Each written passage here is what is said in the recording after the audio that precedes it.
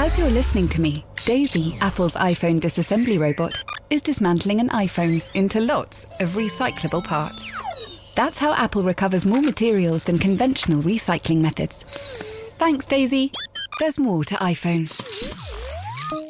Hey, I'm Ryan Reynolds. At Mint Mobile, we like to do the opposite of what Big Wireless does. They charge you a lot, we charge you a little. So naturally, when they announced they'd be raising their prices due to inflation, we decided to deflate our prices due to not hating you. That's right. We're cutting the price of Mint Unlimited from $30 a month to just $15 a month. Give it a try at mintmobile.com/switch. $45 up front for 3 months plus taxes and fees. Promo rate for new customers for limited time. Unlimited more than 40 gigabytes per month. Slows full terms at mintmobile.com. Hello and welcome to Danny in the Valley, your weekly dispatch from behind the scenes and inside the minds of the top people in tech. Before we get to today's show, I would like to issue an apology. As you may have noticed, this is showing up in your feed a bit later than it normally does each week, but I do have very good reason.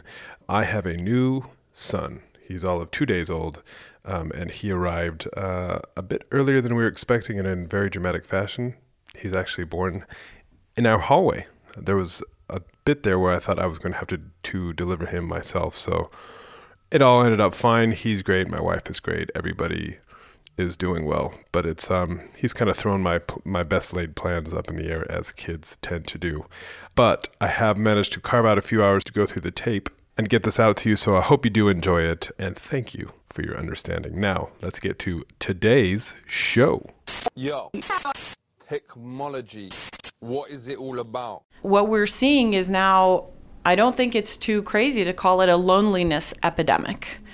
I think everybody sort of feels it, but particularly Gen Z and millennials are afflicted by it. And if you look at charts, you can kind of track it back to around 2012, 2013, and that's when iPhone sort of surpassed the 50% mark in America. This week on the program, we have Ben Rubin and Seema Sistani, who are the co-founders of House Party, the group video chat app that is, I'm told, quite popular amongst the youngsters, and is a fair few oldsters as well. Obviously, I didn't do the interview this week for reasons I just explained, but I swung by their office a few weeks back, which is in San Francisco, and it's inside a converted garage, or garage for my UK listeners, which of course is all very startup. And the way they've set it up is it's supposed to feel like somebody's house, reflecting the company's name, of course. So if you walk up the stairs, there's all these photos of various employees, kind of embarrassing family photos, including one of Seema. I was going to be mad I'm mentioning this, when she was a teenage beauty queen in Alabama. It's a true story. Anyhow, House Party is interesting for lots of reasons, not least because it's managing to grow in the shadow of Facebook, Snapchat, and loads of other social media giants, basically by doing a lot of what they aren't. So making the app super easy to use, not flooding it with ads, promoting the idea of kind of tight circles of friends rather than follower counts and likes and all the other malarkey that has all turned us into dopamine-frazzled zombies. So we talk about that. We talk about what's working, and perhaps more importantly, we talk about what didn't, because they both did several companies and startups and whatnot before House Party. One in particular, which Rubin created, was called Meerkat, which for a brief, fleeting moment just a few years ago was a very big deal, until it wasn't.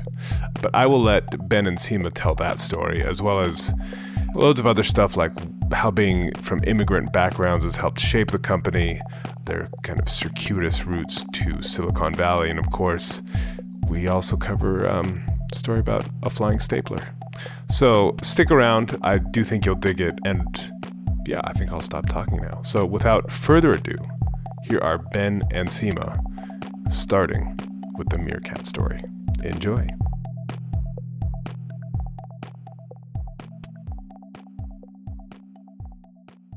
So, Life on Air, which is the company who makes House Party, the mission is to bring people together in the most human way possible when physically apart. That was the mission for the entire 6 years of existence of this company, never changed. through that, we did series of mobile-first live streaming products that try to get into this answer. The fourth one that we did was Meerkat. The fourth one was Meerkat. What were the first three? Yevo, Air, Sun, which we never released, and then Were they all quite different? They were all live streaming in their core, but they had trying to do different use cases. Right. Also, me as a architecture school dropout, trying to learn about what's a good product. Yeah. Building. Right. And by the time we got to Meerkat, we had enough insight into what makes live video work and doesn't work that we could have the specific ideas about what is the use cases that gonna work. The major problem with live broadcasting is that people need the viewers, and there was no direct route from you to your viewers.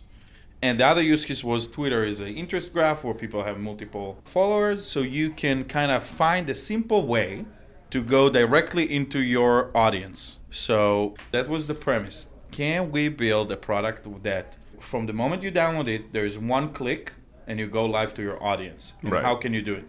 Eventually it was 2 clicks, because 1 click you need to sign in with Twitter, but the second one you could go live immediately to your audience. This is Which 2015. 2015. So besides that first time that you need to do one extra click, we did everything in the background for you. So anyone, if you're Ashton Kutcher or Jimmy Fallon or Danny, you can do 1 click, sign in, another click, from now on, 1 click and you go live. Right.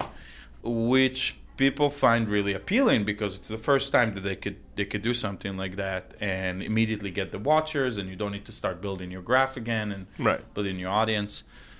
Because Twitter is Twitter, you can see how that had an avalanche of the right people seeing it and using it and finding value in it. Right. But also because we had that history of the 3 products before, we kind of knew pretty fast. 3 months after Meerkat was launched, we had 10 million users, something like that, and we were able to see exactly that the use case of live streaming for the long tail, for you, me, Seema, the people. It's not, if you're not celebs, media, or news, there's no real use case for the everyday usage. Right. Or at least it's not as interesting or attentive. And we had to pivot because the celebs, media, news would be owned by, at that time, we knew Facebook is going to come and Twitter is just launched. So we knew that they're going to have the celeb media news. So if we are focused on the 99% who are not celeb media news, right? Need to repeat it. Because if we're going to focus on the people who are not celebs media news, we just not going to have enough retentive broadcasters. So going back to your initial question, I met Seema at South by. So did you actually launch Meerkat at South by? No, we launched 2 weeks before. So you went to South by Southwest, and all of a sudden, South by Southwest, but basically over Twitter, just calling us, and people were offering places to stay, and just wanting Meerkat to come there. So you were just having a moment. We were having a moment. We didn't plan to go there, and everyone from the team to the investor said, "Ben, you have to go to South by. Every person is using Meerkat. People are talking about Meerkat on South by." So we sat with the team, and we decided to do this web for South by, where you can see all the streams from South by. Right. And was there one power user initially or influencer that really kind of helped it blow up?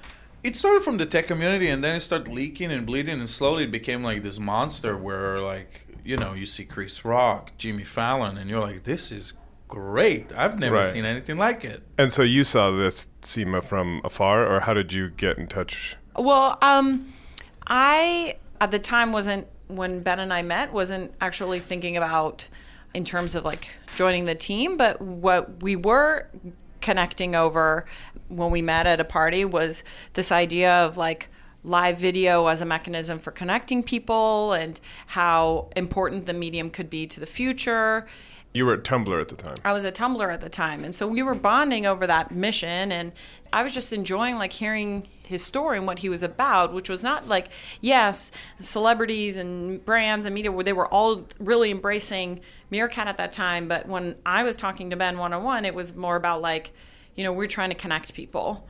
And that's what I really took away from it. And so later, when we were kind of connected more officially, for me, I thought, well, this could be very powerful because we're obviously very aligned on the mission of connecting people. And maybe it's not going to be Meerkat, but I think that we bring different enough perspectives to it that we could figure it out if it's not this thing. Because it was already clear at that time that Meerkat was not. Yeah, it wasn't retaining users, and it wasn't delivering on the initial goal, which was making a daily habit for all people, not just celebrities. Yeah. For us, it was very clear, and I know it's besides our board that was in the room when we did the presentation in August 2015. For us, it was very clear that live video is not going to leave as an independent product. So anywhere. that August 2015 is when you made the presentation for House Party. No, not for House Party. We need to pivot. We need to pivot to something that is about the 99% or not celebs. So it was already clear that this wasn't going to work. And not only us, that any independent product that is doing live video is not going to work. Because by this point you had raised money, right? Not only I raised money, it was 3 months after we raised $14 million from Greylock. It was also after we did 3 other products, and we knew that if you don't have the broadcaster attention, if you don't have the user-generated content, if you don't have broadcaster attention, you're in the content zone, in who creates something that is appealing, that everybody want to see, and then you're in the celebs, media, and news, and then it's just a feature on top of a platform. One of the biggest mistakes I think Twitter did is not launching Twitter Live. That would have been amazing for them. So you make this presentation, but it sounds like you just went and said, yes, this isn't going to work, but you didn't offer an alternative at that point? I imagine investors must have been We offered the following framework. We had an hypothesis. If you build a super simple product where somebody can just click one button and go live, and we remove all the hurdles, will that be enough to create a sustainable community that people can go live every day? We proved that hypothesis was wrong because we had a simple product that does all these things. We had the entire community using it, the entire media, and we saw that their attention is not there. And we had enough time and enough scale to make that observation very early. And now there's 2 types of pivots. One, you pivot out of courage. The other one, you pivot out of fear. Pivoting out of courage is really fucking hard. You do it early, you do it when you have money, and you need to get everyone on the same boat. Yeah. And it's really hard to do, and it's not been pulled off. Out of fear is 3 months before you run out of money, and you run into some stupid gimmick. Yeah. Yes. This was one of those that is like, hey, we're serious about our mission. This thing is not going to work. And that was a time where everybody thought like Facebook Live is going to make it, Periscope is going to make it. Yeah. It's not the case right now, and we were able to call it out, and we made a case to the board where we said we have to pivot and focus on the 99% because this is where the huge opportunity is, and we know that you cannot do it with the same modality that we used before because we were able to prove it. And it's hard to get your head out of your own ass and say, it's not about that. It's about the work, right? Yeah. What is the work trying to do? Trying to connect people. And if you can't do that, it doesn't matter if the hype is about live and Facebook Live is going to dominate and they're doing paid people to go live and taking over the ads campaign in the entire thing. And it doesn't matter if everybody is using Periscope because you have the insight to say this is not going to work in the long run. Well, it's funny, as a news organization, for a while, we were told from on high that, okay, we got to figure out how to use Facebook Live. And there's all these incentives from Facebook to use it and all of that stuff. Where is it now? And it died very quickly. And I think it's that premise is coming from a genuine place in the hearts of the people and the audience, and that they want to be close. They want to feel that human connection. They want to be present in a moment. What they want to what is actually being offered, there's too much of a gap. It's not a surprise that Jimmy Kimmel or Jimmy Fallon need a team of 40 people that working 24/7 to produce 40 minutes of content that is semi-live. Like, it's really hard to create engaging content. Now, you either fix it by creating a better content or giving better tool, which is going to be almost, if you want any person on the street to be as engaging as Jimmy Kimmel, Like, it's not, Yeah. it's going to be impossible to do.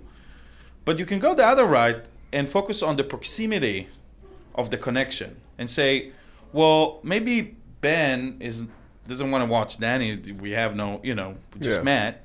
But he will want to talk to his brother. He will want to talk to, like, that's not boring for Ben. Sorry, Right. I'm not saying that you're boring, but I'm just that's giving all an right. example. That's all right. I don't take it personally. But you get what I'm saying? Yeah, So yeah. we just said our strategy is going to be to go to the other direction. Right. To focus on those 10, 20 people that you would love to see every day, but you don't have the means to do it without making them feel uncomfortable. Like, nobody's going to create a Google Calendar to his 5 best friends and say, let's catch up today at 8 p.m. PST, right? No. So how do you create a product like that? Right. That makes it very light and casual. Makes it easy. And that was the pitch to the board. that But this- you didn't know what that exactly was. We didn't gonna know look what like. that is. Right. That came 2 months, 3 months after. And so, when did you join SEMA? How long? Where were you guys in this whole? I mean, did you know what you were getting into? Because you had a job at Tumblr. I think you had quite a good job at Tumblr. Yeah. No, yeah. I mean, because I joined I joined a month after South by, so April 2015, and I joined with clear eyes, full heart. Ben, to his credit, like, took out the analytics and showed me, here's where we're at and here's what we're trying to solve.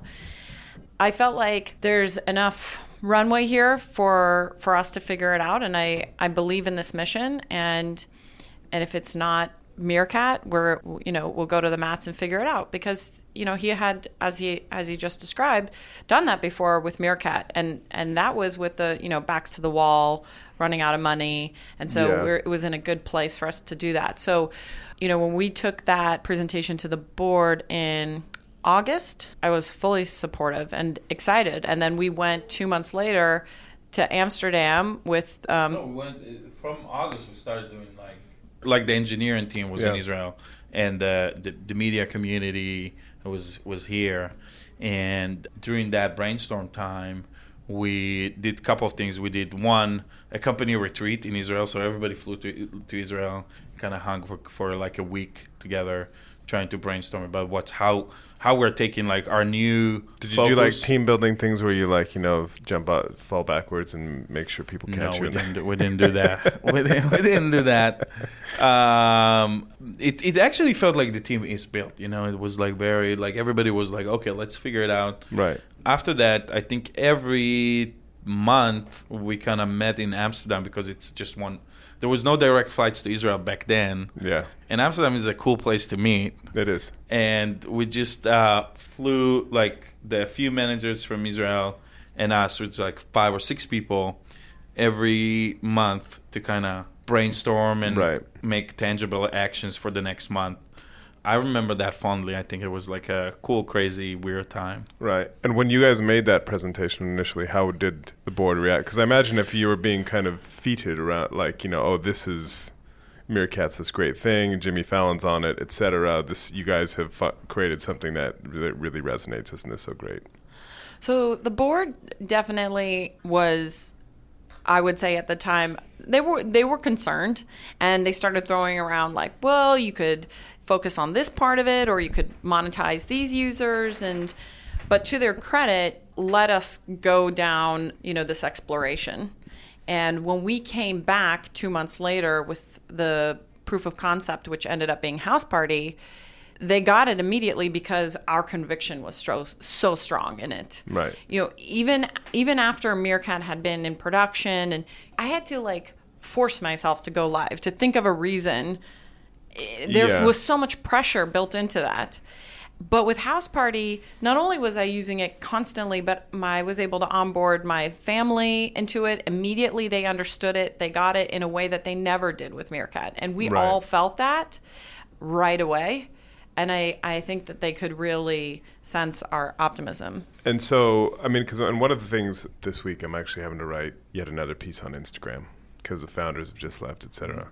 And talking to social scientists around Instagram and more broadly social media, of the presentation of a world that is quite manicured and not real. I'm just wondering, was that part of your thinking as to designing House Party? Because obviously it's almost like like a telephone conversation or a video, you know, something that is not, I'm going to put this filter on and think about what I'm going to say in this caption and here I am world, even though it's not real. That intent was built into it, I don't think without us really understanding it. Because what I would say is when we were looking at why Meerkat wasn't working, it was clear. We kept saying it's a theater, it's performant. Yeah. And then what we and were not trying... everybody's, not very few people are performers. Exactly. Yeah. And so House Party, that was the metaphor. It's like, okay, no, we're going to try to build a house party where people feel comfortable, where you're around a table playing a game, where you're in and out of rooms organically, mostly with the people that you know, but sometimes meeting a new person. Like, how can we build that? And that by its nature is a less manicured, less polished environment, right? If you're not building something for performance. And so inevitably that was curated into the product, but not intentionally, except for when we put it out, people started saying like, oh, put filters on it and do this and do that. And like, you know, Ben was very clear about the fact that, you know, he wanted people to come as they are and to be, you know, in the moment with whoever that they're with. What, you know, I woke up this way. You agree? No, yeah, it wasn't like a counterculture. It's just like that's missing. Like, I do want to see my friends and family, and it's just like so cumbersome and emotionally taxing to like set it up, you know. Yeah. So how do you create an environment where it's the rules of the game that it's just like casual and light and fun? How did you end up here in Silicon Valley? Very superficial decision. Which means I had a company, and I thought that for live video. In Israel. Yeah, I had a company for live video, and I thought that, Silicon Valley is where you go when you have a company. And that worked, you know, but it was not too sophisticated. It wasn't like a sophisticated No, kind of I grew up a lot since then, like, you know. But I'm happy because, you know, I met my wife. I mean, Silicon Valley has its pros and cons. Yes, it does. Yes. How long have you been here? 6 years. And you guys met, you said, at a party in South by Southwest? An entourage party. An entourage party? Yeah. There's the show? Yes. They were throwing a movie. Tumblr was throwing a party for, like... Right. Boom. Right. I see what you did there. I know we've covered this before, but if you could just give a brief potted history of your background and how you got to here. Yeah, sure. Well, I mean, it was a circuitous route that started in finance. So I was at Goldman Sachs.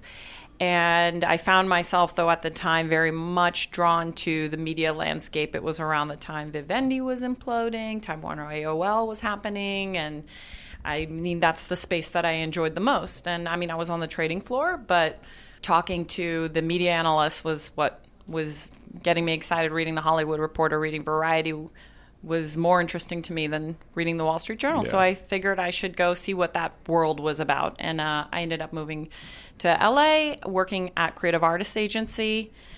Which was the kind of agency, right? At the time. Still is, I kind of think. And and it was great. It was like basically getting an MBA in media and entertainment. But what I really came to sort of realize there was that what I was interested in was content.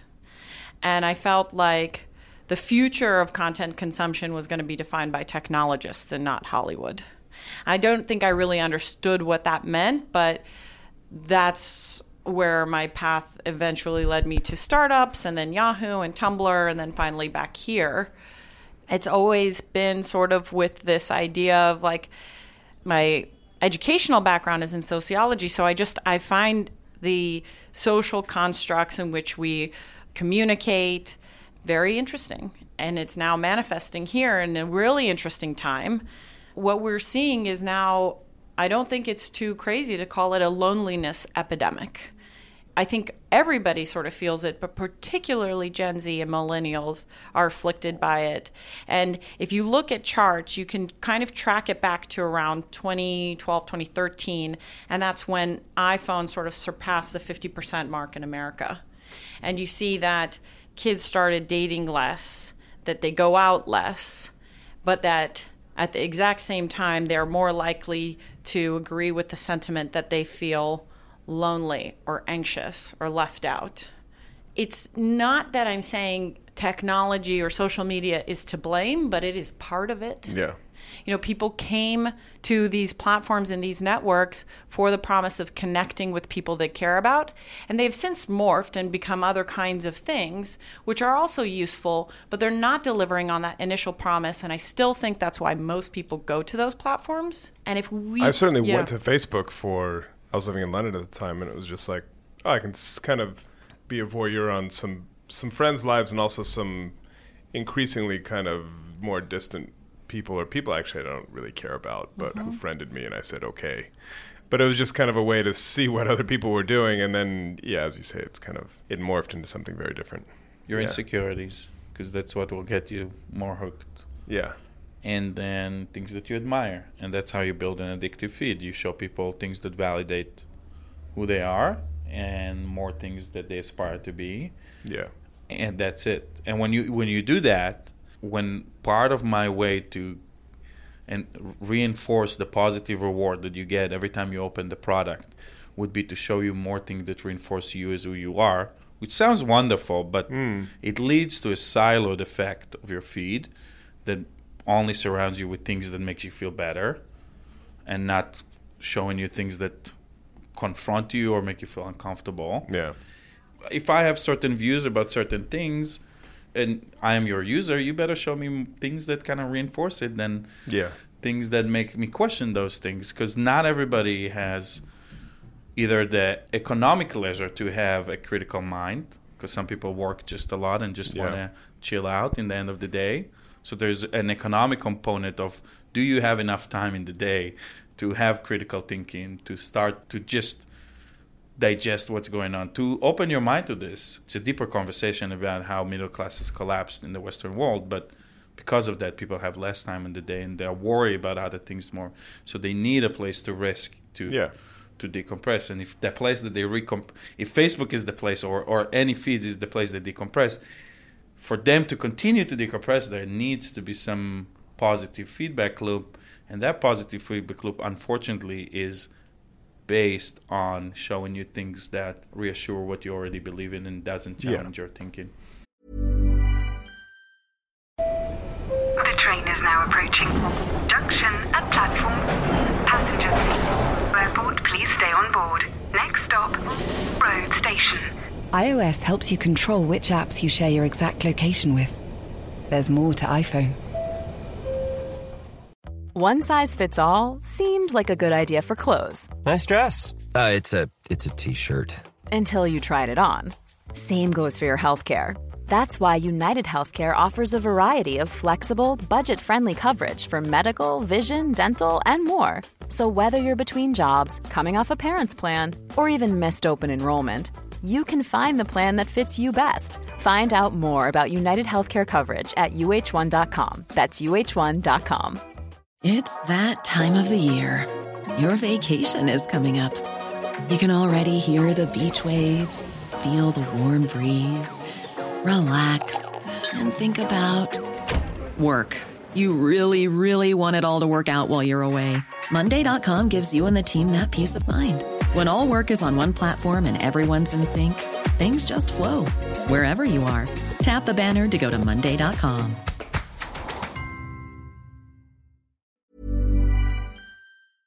And so back to... It's like... I know this could be a whole other podcast. Yeah.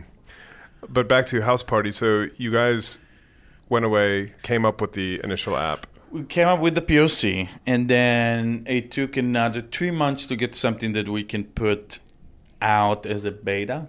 Yeah. So around end of February, March 2016, we had a beta out. And then that's where Seema kind of turned her team to product marketing iteration machine where every week they went to a different college, show the iteration of the product. We did some changes and then went to another school and another school. We did that for 6 months.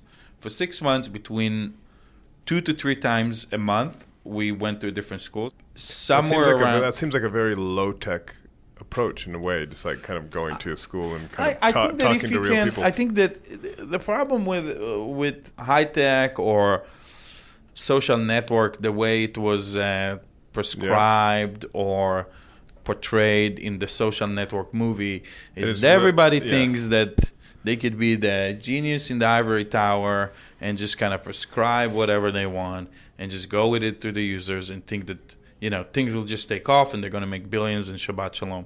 And that's not the truth, because, yes, you need to have the right instincts, and it's really hard to find people with the right instincts. But you also need to be humble enough to let users and feedback into that process, especially if you want to create something that is better and it meets that thing. You have to have this dialogue with the people who's ultimately going to use.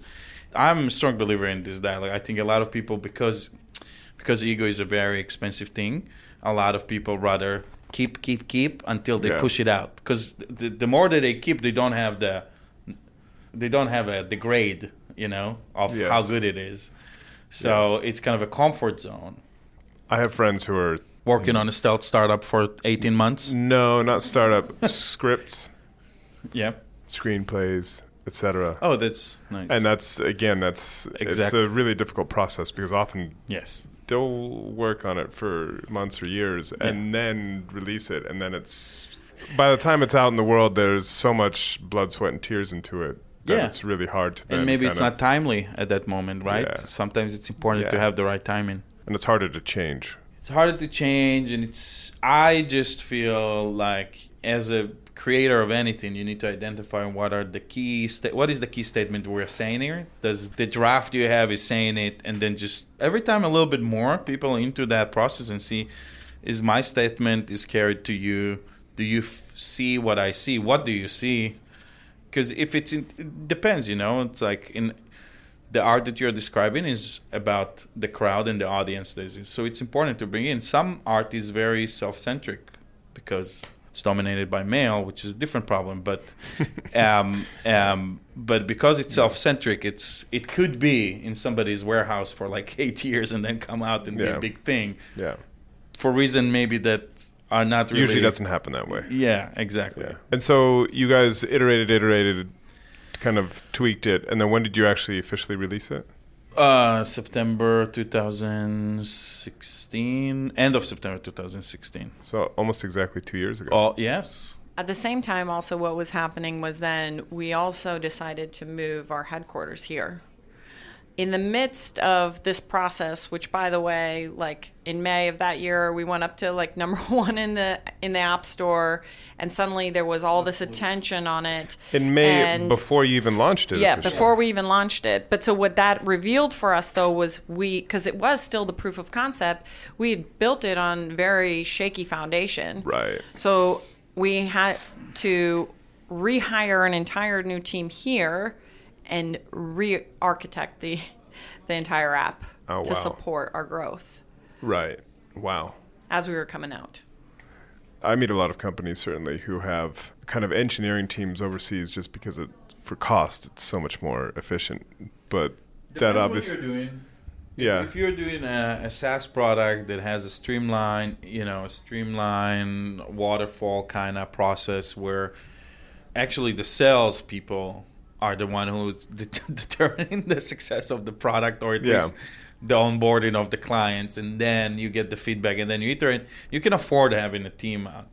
In product creation, especially consumer product, like you have to be able to sit together and have this conversation, and hopefully you hired creative people who can show you all the blind spots that. Right. Actually, we just came from what we call Recess, which is our work retreat, and it's amazing to see like how many of the engineers or ops people, like the market, they all are invested in and curious about the product and its mission, and like that was a big part of the feedback was we want to be even more involved. Right. And these are all people who are multi-talented and who are coming to a startup because they want to have, you know, an impact on the end product, not be just a part of the cog in the wheel. I'm so jealous because as a correspondent, I'm out here and I just kind of toil away by myself. But I meet all these companies that have great retreats. Oh, yeah. We did have a great retreat. So you guys were like Calistoga, right? We can do a piece next year on what is retreat. You can do a deep thing. You can pitch a deep thing to that about retreats and go to like 5 cool retreats and talk about it. So I just had Calm, you know, the meditation app? Yep. I saw you had a podcast. Yeah. They just did a retreat in Hawaii. Boom. You see? I'm sure they would sponsor, like, facilitate you coming there for that. I like that. I like that idea. So you guys launched it in September, and then when did you raise the big round from Sequoia? Sequoia? We'll launch. Basically, our user launched it for us because it just started growing after, as in beta, it just started growing, and then the velocity became stronger. We had 1 million users by the end of that year, and Sequoia invested in December that year. Got you. So a little bit less than 2 years ago. Yeah. Right. And I read that you guys have now had more than 20 million downloads. Is that the latest? That was the latest number that is public. He says with a sneaky smile. That's users. Yeah. So that was what I was going to ask is, you know, the famous line about Snapchat is that basically it's Mark Zuckerberg's outsourced R&D arm. How do you create something when you have, you know, these huge platforms that just when they see an idea, they're like, oh, I like that. I'm just going to do exactly the same thing and then put it out there with my 1 billion or 2 billion users, and then they, you know, crush the little guy. I think you have to deal with that fact. You have to deal with that because, honestly, if we're big enough and somebody's doing something cool with presence, I'm going to try to learn out of it. I'm going to be, as long as they put it out there, as long as it's not an information I'm getting unethically. So they put it out there in the world. There's nothing wrong with being inspired by it. There's nothing wrong with taking key element out of it and incorporating it into the product. I think that there's a way to do it with dignity and like playing fair, and there's a way not playing fair. We're all inspired by anything. You read something that's a style of writing of somebody else, or an angle or perspective, you get inspired by it. But like Instagram, for example, just copied effectively the exact same thing as Snapchat. I think that there's some things that happen when you are the winning horse in the mindshare of the people that puts your ego kind of in the front seat, and what you don't see is why it's working here. I think that then you create it as a utility, or you just slap a video chat on top of it.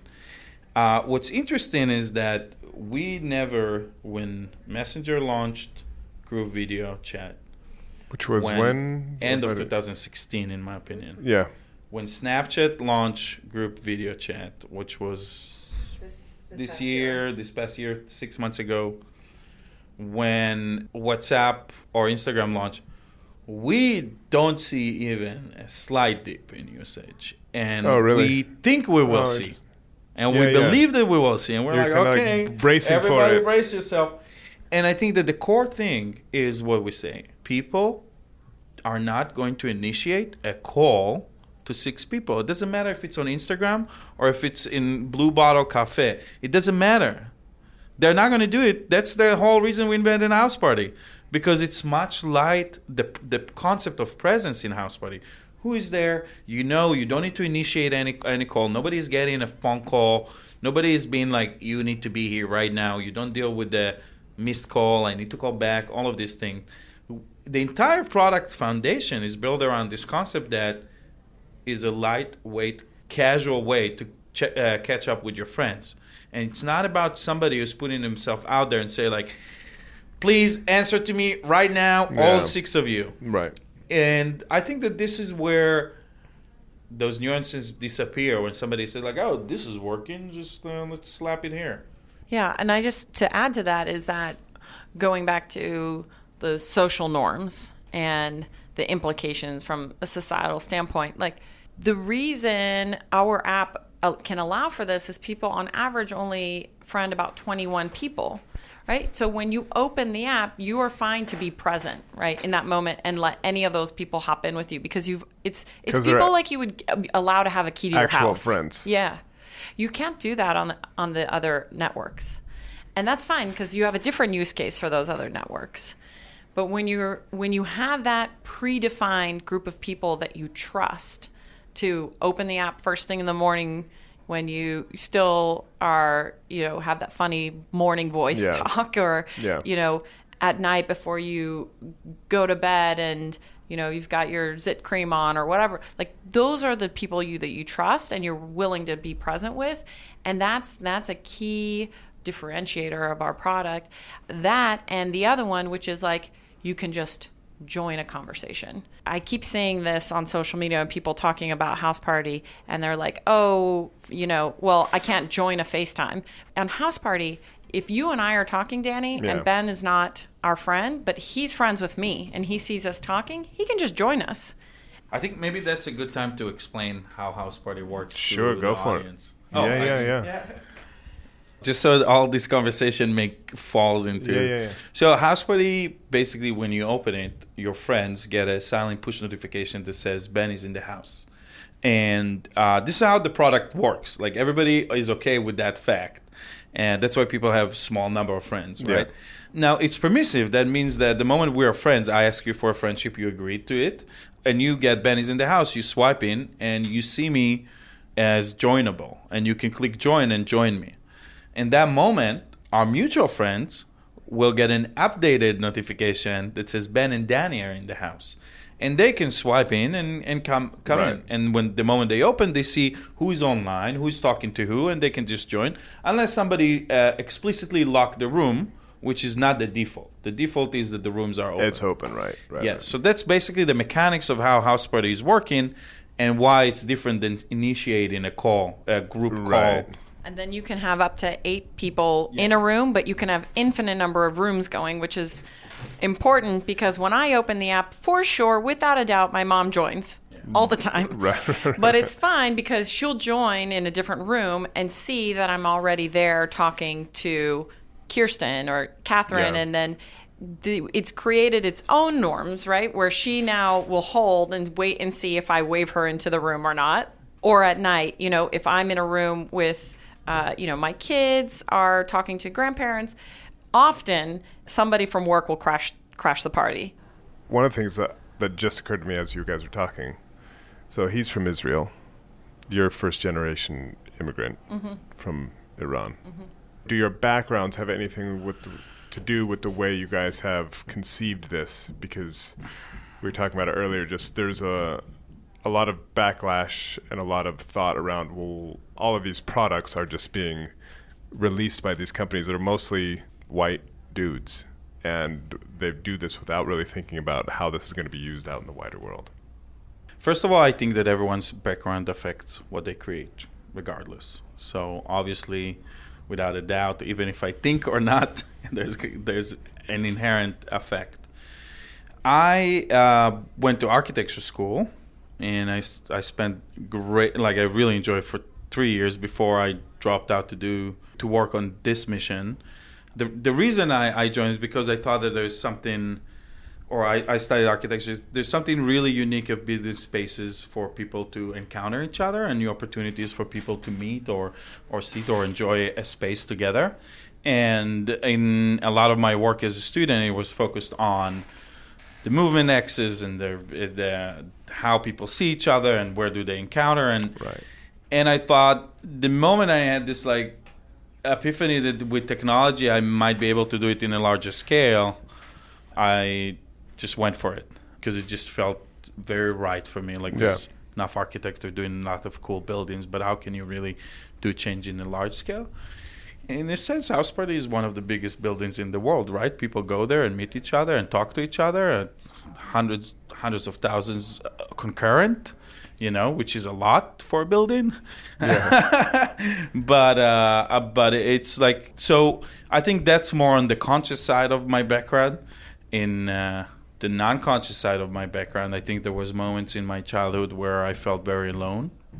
That probably also pushed me to try to do that with architecture and then try to, Right, yeah. And as for the immigrant, I enjoy being profiled as a white man, and I look like a white man, so I enjoy it. But as also, I get to counter culture and understand. I think there's something very warm. The sense of community in Israel, it has a lot of other weird stuff that we're not going to go into this. But one of the pros is that it's very warm and it's very about doing things together and being and mutual vouch, like you vouch for each other, just like immediately. And maybe that's something that's for Persian, also Middle East, right? I think that's very true, though. There's something that's very built into Middle Eastern culture and community, and that also as a first generation, I think I also saw how important that community was as an sort of an outsider, particularly growing up in Alabama. But I would also say as a woman and as a mother, there have been times that perspective definitely colored what we were doing from a product perspective. Like we from the outset prioritized trust and safety, even at the expense of growth.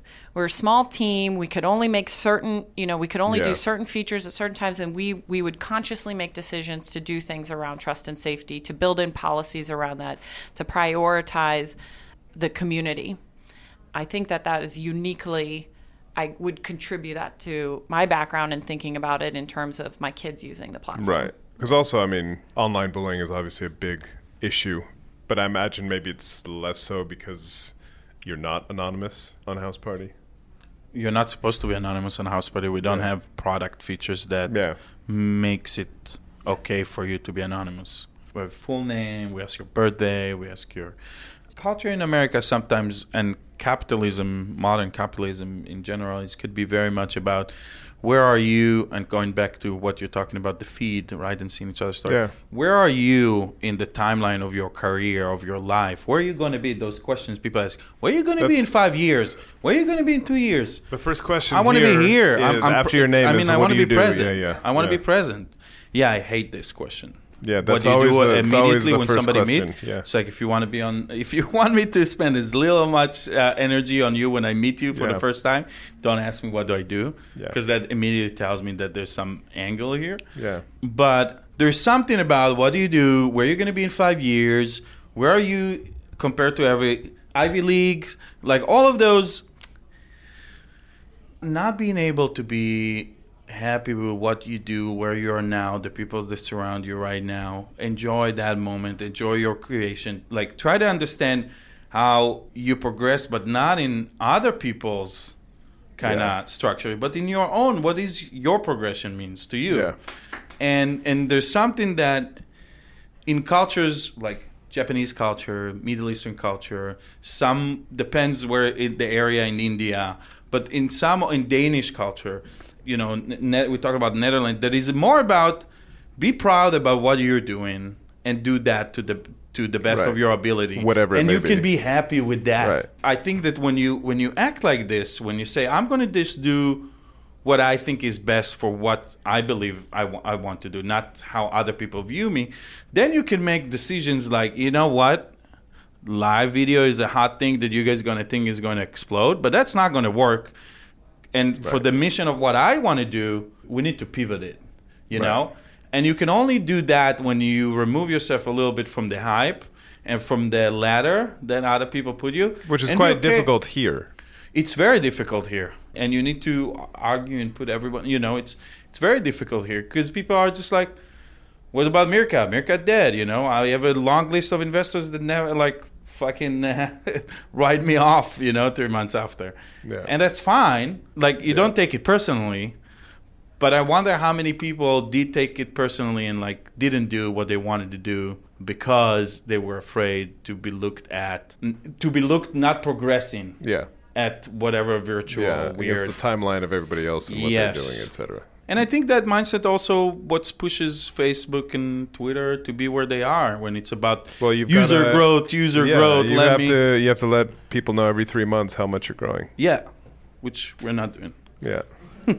So we'll end on this last question then, which is germane to the point you just made. How do you guys plan to make money from this? I don't have any good answers, and we were very, I don't. But we were very lucky to raise enough money that we don't even need to think about it for the next year. This is basically, we don't know how to make money here. This is not a real business. This is an art project. No, but honestly, I don't know. It's something I tell to my board, to my investors. It's like we have a few more things to get ahead before we get to this. So there's a few other things you want to achieve or get to, or I don't know if that's in terms of user numbers or... It's not about... So we don't measure exactly in user number. Like, obviously, it's important that you're not losing users, and obviously, it's important that things are growing. Yeah. We don't force ourselves into, what pace exactly. But it's important for me to know that people not only having a good time on House Party, but it's becoming a meaningful habit of theirs on more than once a week basis. And I think we're not quite there yet. Right. And I think that once we get there, it's easier to start thinking about other things that are adjacent. Right. And I asked Sima this last time, and I said it was my last question, but what was your worst day of work? There's multiple of them. You can only choose one. I mean, I fuck up a lot, and these are my worst days. Sima's was great, and we can go over that if you want, or we cannot if you don't want to. But I think that there's something. I don't know. I don't have a specific worst day because I try to take things we're not curing cancer here. So what we do is really for after you fix education, food, which we didn't, but education, food, and people have the ability to have free time and have enough money for smartphone and be on after you have that, which is maybe 20% of the world, and they have water and other things, which then you start thinking about, okay, what do we do with our free time and how do we make it meaningful? So we're really at the creme de la creme. So I don't take it super, some people say I don't sleep enough. I sleep great. I don't take it super serious because I'm serious about the mission, but I don't take the work it's about what happened to the fortunate when you look at the world as a whole. So I don't have many worst days, but I think when they are, it's mainly about how I treat people in the company, how I treat my partner. Sometimes we also have arguments, and sometimes I can be very mean. And I think that when I think about what is a bad day is where I make somebody feel something that I didn't mean that they will feel. Right. You've never had to dodge a stapler, though. Sorry? I don't know if Ben knows that story. What's that? Well, I told him about getting a stapler thrown at my head at CAA. I don't throw things at people. You don't? Well, that's good. I've never seen him throw anything. Although I thought about that question more, and I realized that my worst day at work was the September 11th. But, yeah. Oh, wow. Because that was, were you at Goldman? I was at Goldman Sachs, yeah. In Chicago? Mm-hmm. In the Sears Tower. Right. Yeah. And because it was a trading floor, you could hear everything happening in New York because it's broadcast out loud. Oh, God. Yeah. Wow. Were you guys still making bids? No. Yeah. I can imagine. Short all the companies in the tower. Yeah. Oh, but it comes back to something that, it's we spent a last 2 days at retreat talking about our vulnerabilities and humanity and bringing and being present with each other and the people that we work with. And so that's why, our bad days, as Ben just said, and as I just said, had something to do with when you were experiencing something profound as it has to do with other humans. Right. Yeah. Yeah. This is the small for stuff. better or for worse. This is the small stuff. Yeah. Yeah. Thank you very much for your time. Thank Appreciate you. Danny in the Valley. And that is all the time we have. I want to thank Ben and Sima for taking the time to chat. I hope you enjoyed it. I know I did. It was.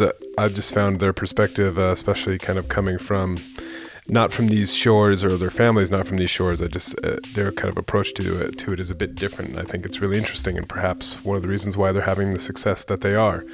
Hope you dug it, and if you did, take a moment.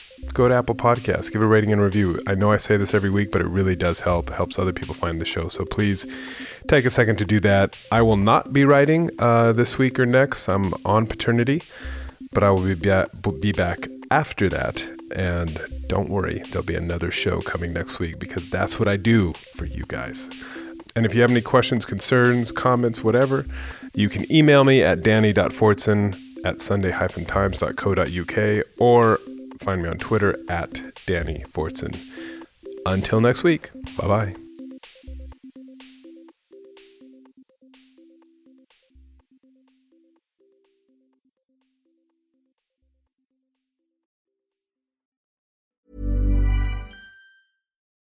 VoiceOver describes what's happening on your iPhone screen. VoiceOver on, settings.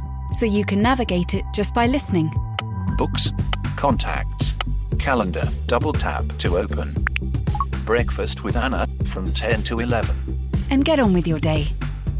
Accessibility. There's more to iPhone. Planning for your next trip? Elevate your travel style with Quince. Quince has all the jet-setting essentials you'll want for your next getaway, like European linen, premium luggage options, buttery soft Italian leather bags, and so much more. And is all priced at 50 to 80% less than similar brands. Plus, Quince only works with factories that use safe and ethical manufacturing practices. Pack your bags with high-quality essentials you'll be wearing for vacations to come with Quince. Go to quince.com/pack for free shipping and 365-day returns.